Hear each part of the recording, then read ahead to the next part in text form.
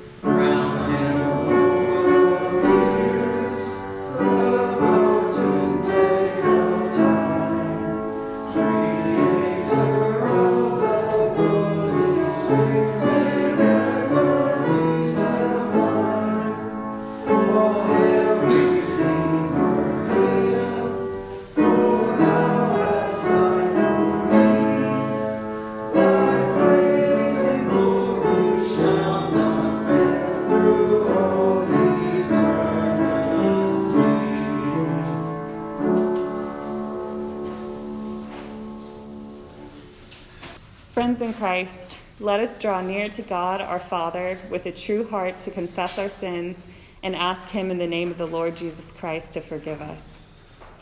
Most merciful God, we confess that we have sinned against you in thought, word, and deed, by what we have done and by what we have left undone. We have not loved you with our whole hearts. We have not loved our neighbors as ourselves. We are truly sorry, and we humbly repent. For the sake of your Son, Jesus Christ, have mercy on us and forgive us, that we may delight in your will and walk in your ways, to the glory of your name. Amen. May the Father of all mercies cleanse us from our sins and restore us in his image to the praise and glory of his name, through Jesus Christ our Lord. Amen. Blessed is the Lord, for he has heard the voice of our prayer. Therefore shall our hearts dance for joy, and in our songs will we praise our God. Our responsive reading this morning comes from Psalm 46. Come and see what the Lord has done, the desolations he has brought on the earth. He makes wars cease to the ends of the earth. He breaks the bow and shatters the spear. He burns the shields with fire. He says, be still and know that I am God. I will be exalted among the nations. I will be exalted in the earth. The Lord Almighty is with us. The God of Jacob is our fortress. Our second hymn this morning is number 8, How Great Thou Art. Hymn number 8.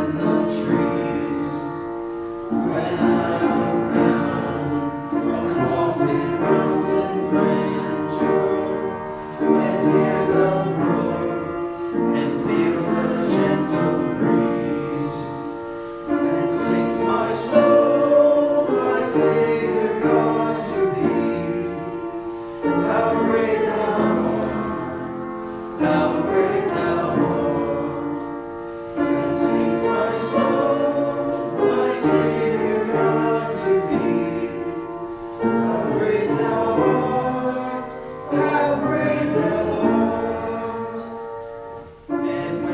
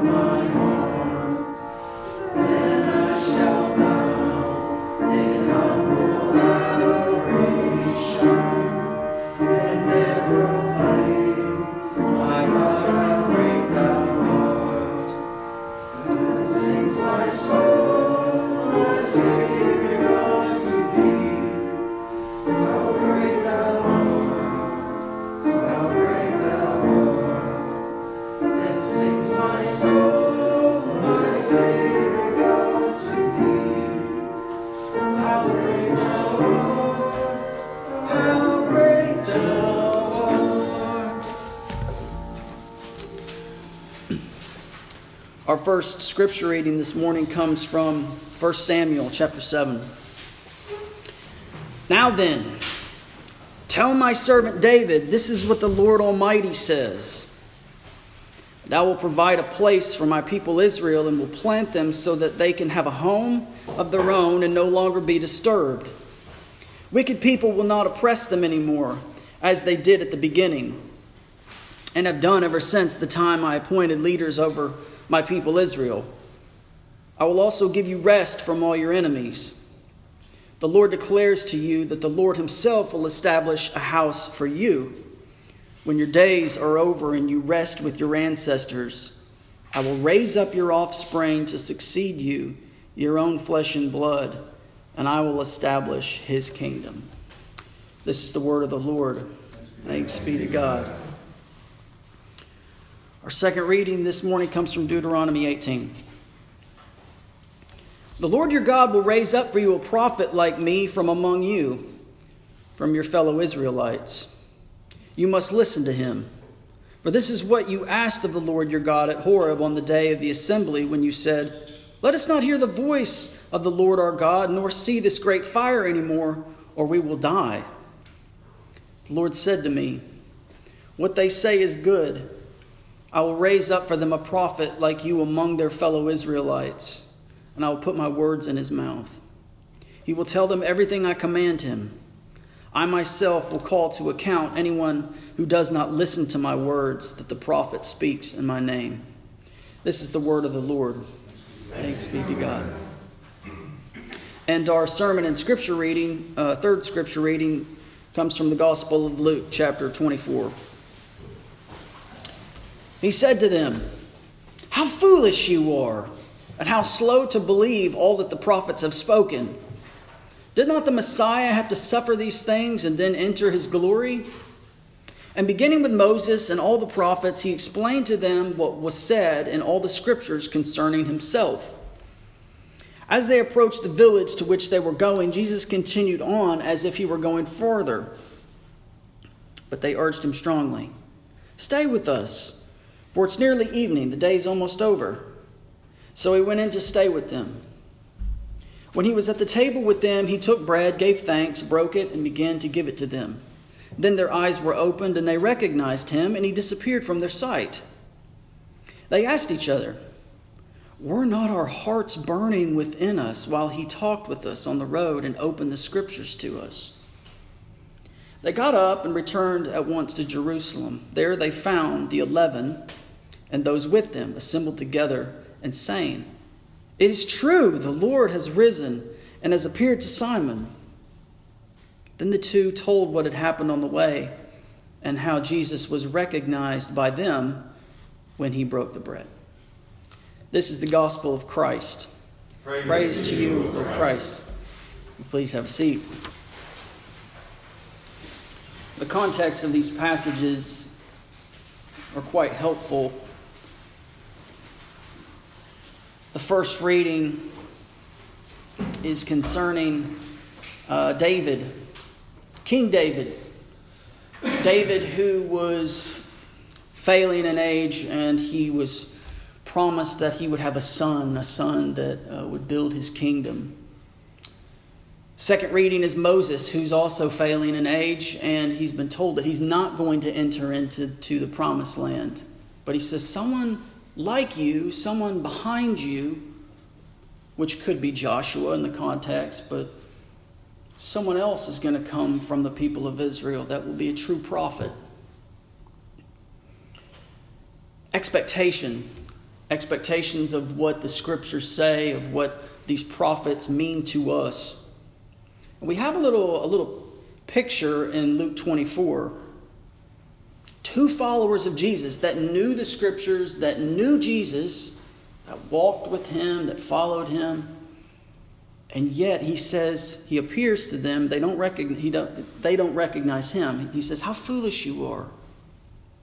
You see, before this particular passage, we're speaking about the events of the crucifixion. And Jesus is kind of playing dumb. And he's saying, well, what events have you been talking about? And they're like, are you the only person in Israel that doesn't know what's happened here?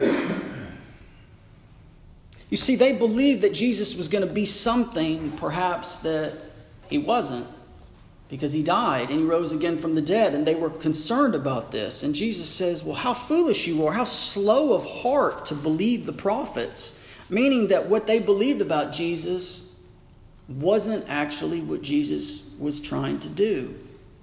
Maybe they were looking for something for Jesus to do for them personally. After all, many of his disciples were wanting Jesus to put them in positions of power in this coming kingdom. Maybe it was selfish. Maybe it was just false expectations. What's the most important thing to you?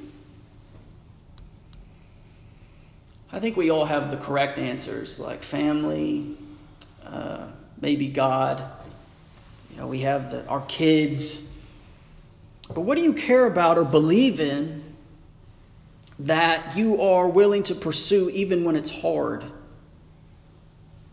Now, this could be even a goofy answer too. It could be a sports team, right? When you believe in a sports team and they're terrible, but you still go to the games and you root for them.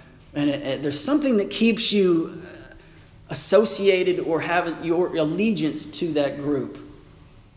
Or maybe it's something else. Maybe it's something that's difficult. Maybe it's some type of self-improvement program that you're on. It's hard to stick with it because it's difficult, but maybe you have something tied to it, or you see the results as something better than the difficulty that you face. When it comes to addictions, for example, the reason why people are addicted to things is because what they are addicted to is something that they like, obviously. They wouldn't be addicted to it if they didn't love it or care for it. The idea is to get away from an addiction by loving something else that's actually good, or not wanting the negative things that are associated with that. When he says slow to hear or slow of heart to believe, it actually means unhurried after you have the facts.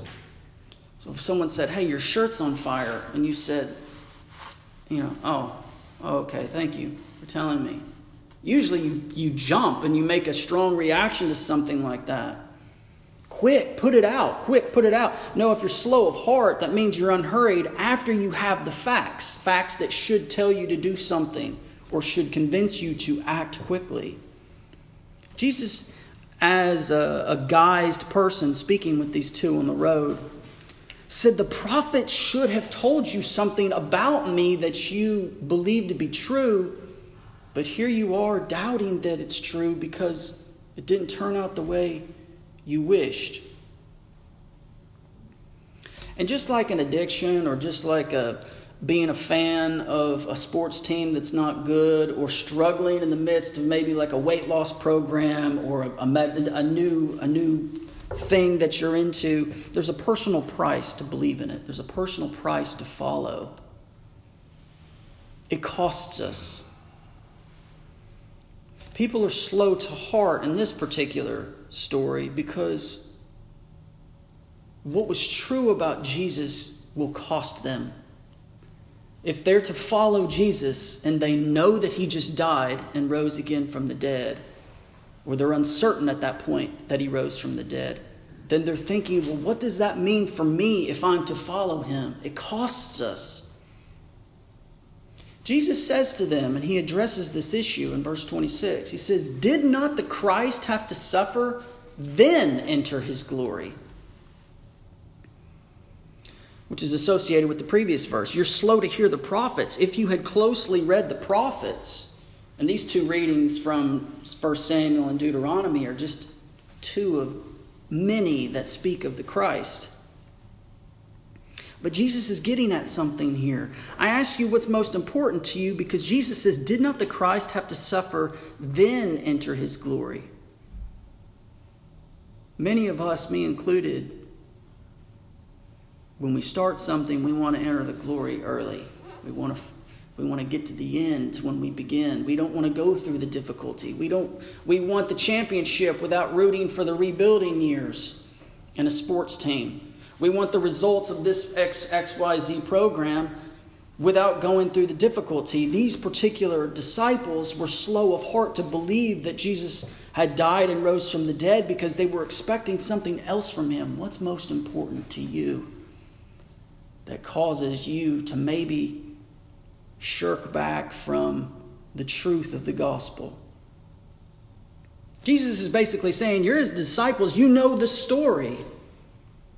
You know that the Messiah had to suffer. In Isaiah, it's very clear. He's going to be beaten. He's going to be bruised. He's going to be rejected. What's our context? What's our context? The context of this story is that they don't understand the Messiah, and so he walks them through the scriptures to explain to them who the Messiah is, according to the Jewish tradition. But what's our context?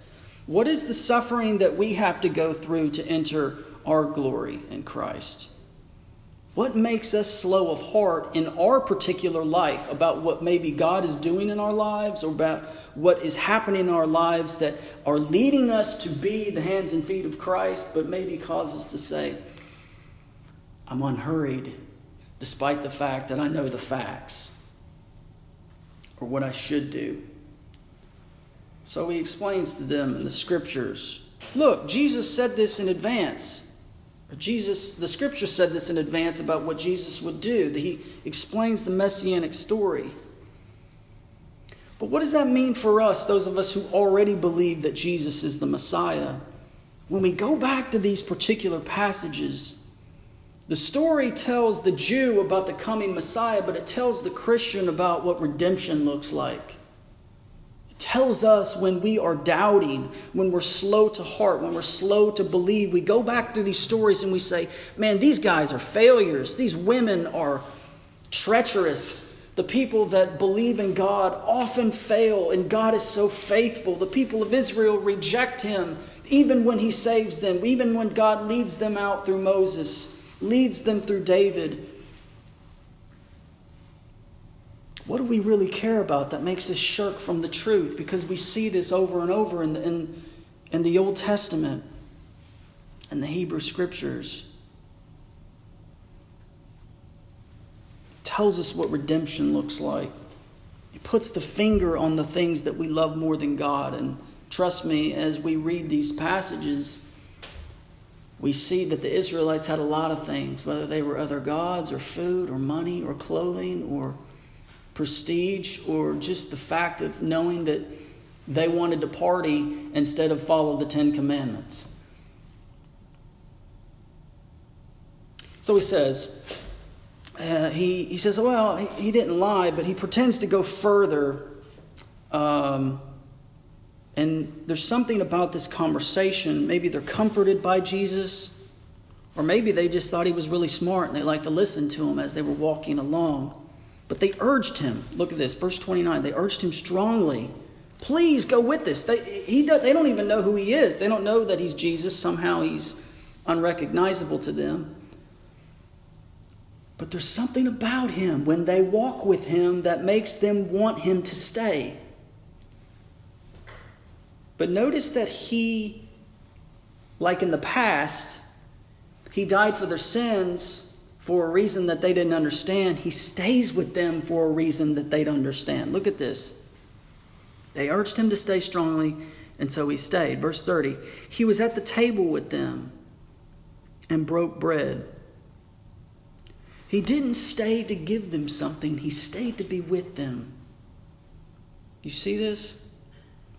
To break bread means communion. It means fellowship. It's represented by the table that we're going to take next week. Sitting together with each other, drinking the blood of Christ, eating his flesh, and associating with him as fellow believers. This is what brings them awareness of who he is. Notice, they ate that meal with him before he died. And they ate it with him again, and that's what made them realize this is the Jesus. This is the Christ. This is the one that we've been talking about. And notice this, the second that they recognize him, he disappears. And I think for many of us, the second that we start following God in ways that we feel convicted, and we start to pursue the things maybe more than what we used to want or thought was more important, when we start to put things aside in our life that used to cause us trouble that God wanted us not to mess with, and we start to follow Christ, it starts to seem like He disappears. And the reason why that is because A, He wants to test you, and B, there's darkness in this world that wants you to reject Him. It's no coincidence. When you start getting, and I start getting close to God, we start getting problems. We start getting temptations. We start getting things around us that conflict with it. It's no coincidence. He disappears when they recognize Him. He's not abandoning them. But look what they say. Were not our hearts burning within us when He walked with us? Didn't we feel the conviction of what He was saying? Didn't we feel the power of God in us when we were walking with Him? You see, when Jesus was ascended into heaven, it said that the disciples were staring in the sky like, why is He leaving us? In the same way, they're probably thinking this guy was really getting going and really telling us what we were wanting to know, and now He's leaving. Why is He leaving? You might be thinking that. When things start to be headed in the right direction in your faith, all of a sudden bad things start happening. Why is He leaving us?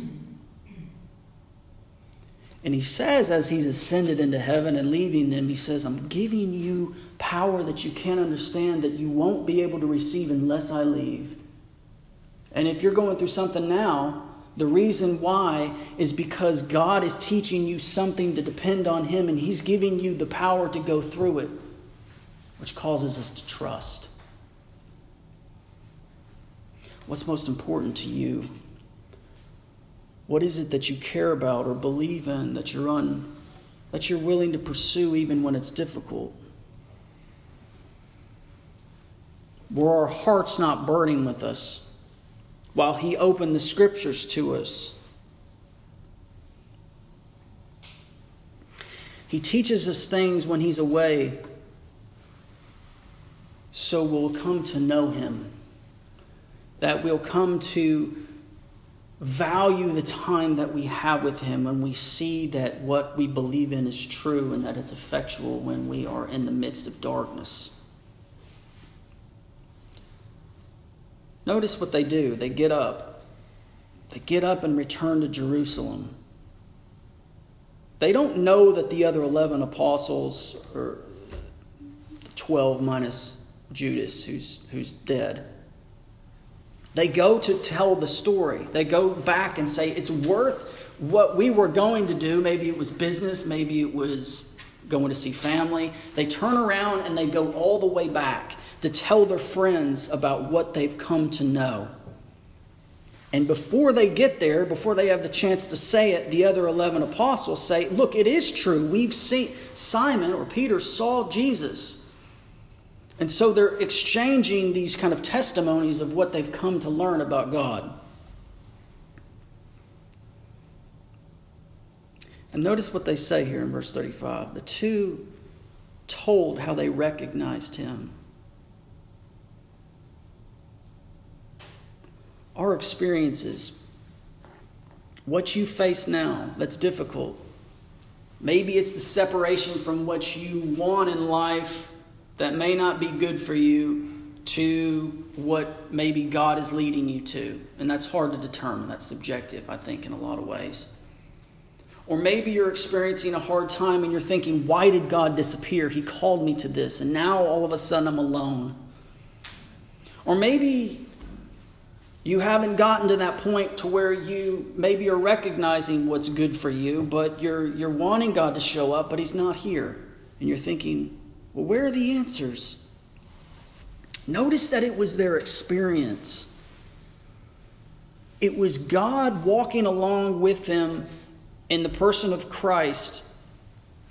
And it was when they recognized Him that's when things changed. When they were focused on what they wanted or what they thought was best, they didn't see God for who He really is. And I'll stand here to say in my own life that it took a lot of things to happen in my life for me to see who Jesus is for real. It took a lot of bad stuff that I had to go through.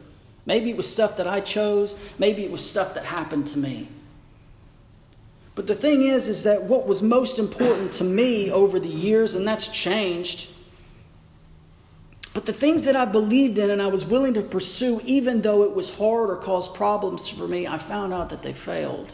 I found out that they weren't able to sustain the weight that I put on it. Even family, job, money, all of these things, health, they're fleeting. What's most important to you? Are you slow of heart this morning to believe? Do you have information that's trustworthy, but you're slow to act because there's maybe doubt, uncertainty? Maybe it takes away something that you prefer. Because when we get close to God, our hearts will burn. What that means is not just excitement or emotions, but the feeling and the understanding and the knowledge of the presence of God in our lives to act in a way that's supernatural. The point of this sermon is not just to say you need to give up what's bad in your life, though that is helpful and a command of God. The most important thing is to walk with Jesus, to recognize who he is, to see him for who he is. And when that happens, when he steps back and lets us go into the world as his representatives, and it feels like we're alone, we can say and go back to that moment that we remembered when we felt what it was like to be with him. Because we can have that now, even though he may seem distant. Our service has a very important time. One of my favorite times of our service, actually, where we're quiet and we spend a time of silence for reflection and prayer. And this is really kind of a free time to pray or to confess or to just think about, in a quiet moment in the week, at the end of a week, or maybe at the beginning of a week, how we can seek him and how we can receive what he's offered more than we have before. So let's just take maybe a moment to pray or to confess or to just be grateful for what we've seen in this story and maybe in our lives this week.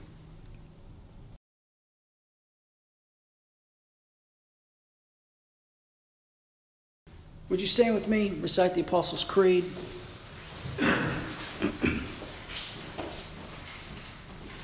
Together. We believe in God, the Father Almighty, creator of heaven and earth. We believe in Jesus Christ, his only Son, our Lord, who was conceived by the power of the Holy Spirit and born of the Virgin Mary. He suffered under Pontius Pilate, was crucified, died, and buried. He descended into hell. On the third day he rose again from the dead. He ascended into heaven and is seated at the right hand of the Father. He will come again to judge the living and the dead. We believe in the Holy Spirit, the Holy Catholic Church, communion of saints, forgiveness of sins, the resurrection of the body, and the life everlasting. Amen. Peace of the Lord be with you always.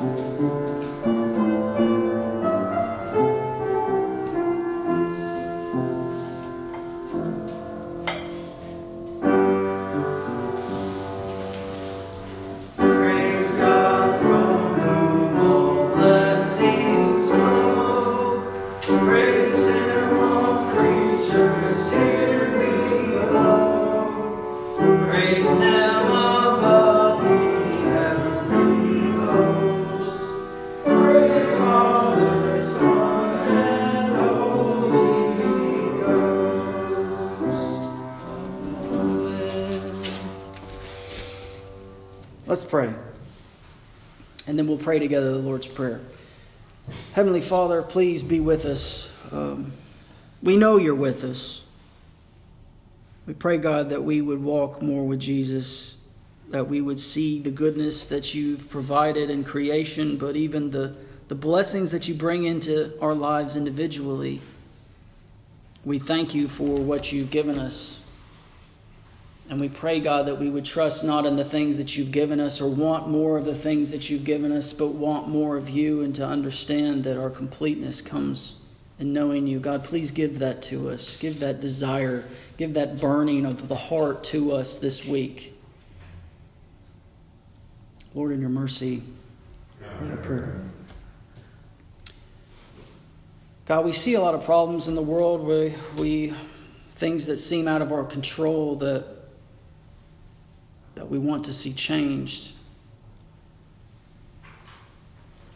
So many things that we want to pray for, God. The civil war, ongoing things in Yemen, Ethiopia, infighting, injustice, racism, poverty. God, issues that we want to see changed. We want to see reversed. God, please bring justice. Please bring grace. We pray that you would use us as a church. We pray that you would change the way we think towards the gospel, towards the kingdom, and that we would be the hands and the feet in the world that we live in, maybe in the relationships that we have, and in the small cultures that we're involved in, that may not change the world, but could change something around us. God, we pray that we would make this big world small and speak in love and show compassion and empathy and have patience for people that maybe mistreat us. God, use us as individuals. Change the way we think. Lord, in your mercy, hear our prayer. And God, we have problems. We have problems that we have in this world. All of us are dealing with things. Maybe it's health or stress or issues that we face that are personal that we might not want to share. We have other things that maybe are more public, like back problems or health issues. We pray for specifically for Willie this week and his back problems. God, we ask that you would heal him. But God, we ask that you would heal us and that you would move in the midst of our pain, move in the midst of our questioning. Where is Jesus? God, move and strengthen us, we pray. Lord, in your mercy, hear our prayer. And lastly, God, we pray for Vilnius. We pray that this city would be filled with worship to the Lord Jesus Christ. And we pray that you would unlock addictions and unlock issues that are prevalent here. We pray, God, that your kingdom would come, that you would return and make things new. As strange as that sounds to say, we pray, God, that you would return and bring your kingdom to us. Lord, in your mercy, hear our prayer. And we'll close by praying the Lord's Prayer that's on the back of our handout this morning. Together, our Father in heaven, hallowed be your name. Your kingdom come, your will be done, on earth as it is in heaven. Give us today our daily bread, and forgive us our trespasses, as we forgive those who trespass against us. And lead us not into temptation, but deliver us from evil. For thine is the kingdom, and the power, and the glory, forever and ever. Amen. Our last hymn's a famous hymn by Martin Luther, Mighty Fortress is Our God. It speaks of the safety and the power of God to protect. Hymn 464, A Mighty Fortress is Our God.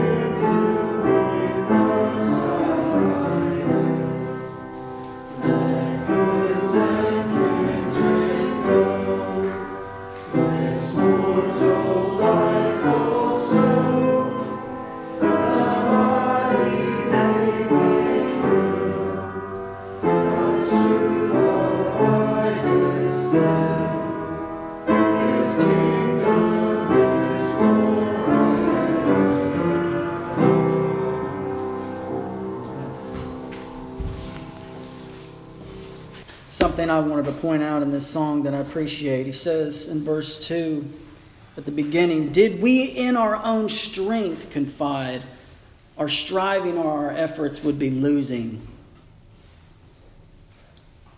Second stanza of the last verse, "The Spirit and the gifts are ours through Him with us sideth." As we walk with Christ this week, let's remember those words. Peace be to the brothers and sisters in love with faith from God, the Father and Lord Jesus Christ. Grace to all who love our Lord Jesus Christ with an undying love. Amen. Go in peace. Serve the Lord. Thanks be to God.